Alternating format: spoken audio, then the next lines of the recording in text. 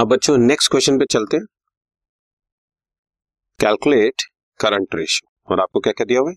Current assets, stock और working capital. मैं तुम्हें पहले क्लियर कर दूं, इस क्वेश्चन को पढ़ते ही मुझे तो समझ में आ गया, तुम्हें भी आ जाना चाहिए कि स्टॉक आपको एक फालतू आइटम की तरह से दी हुई है।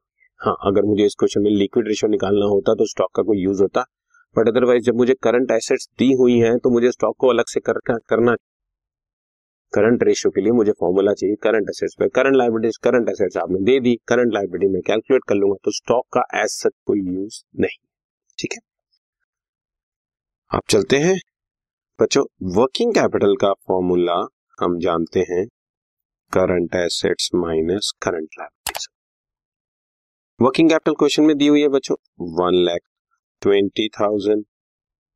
करंट एसेट्स क्वेश्चन में दी हुई है 2 lakh minus current liabilities. Not current liabilities is equal to 2 lakh plus 120 equal to 3,20,000। ये हमारी करंट लायबिलिटीज आ गई।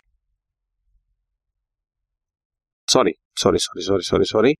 माय मिस्टेक बच्चों, एक सेकेंड।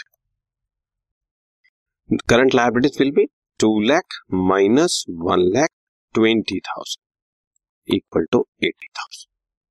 ठीक, very simple. Current assets given है क्वेश्चन में, ये रही 2 लाख रुपीस की, करंट लायबिलिटीज मैंने निकाल दी। Now current ratio is current assets by current liabilities. ये फॉर्मूला हम आपके सामने बार बार इसलिए लिखते हैं, एक तो फॉर्मूला आपको याद हो जाए, दूसरा आपको ये समझ आए कि एग्जामिनेशन में आपको भी फॉर्मूला लिखना है। So current assets 2 lakh, current liabilities हमने 80,000 कैलकुलेट कर ली। आंसर 2.5:1। Very simple. ओके,